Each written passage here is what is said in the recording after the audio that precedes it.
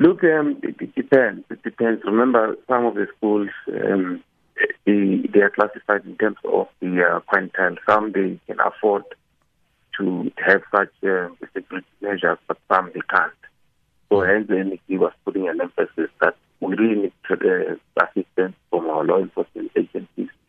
We need protection because if there's no visible policing, it will be difficult for us as Department of Education on our own to secure our schools. Because remember, we do have a budget, but we focus on what is happening in the classroom.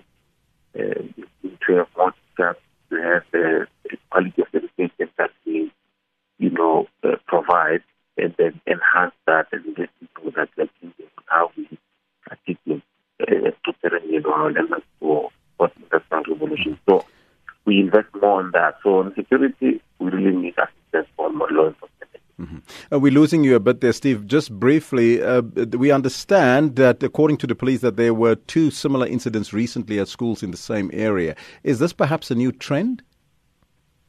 Look, it's quite concerning. It's quite concerning. I mean, if we're going to be attacked in this fashion, there's been 2 weeks back there was an incident where a learner was, shot at, a straight bullet came from, where people were shooting each other in the school, premise.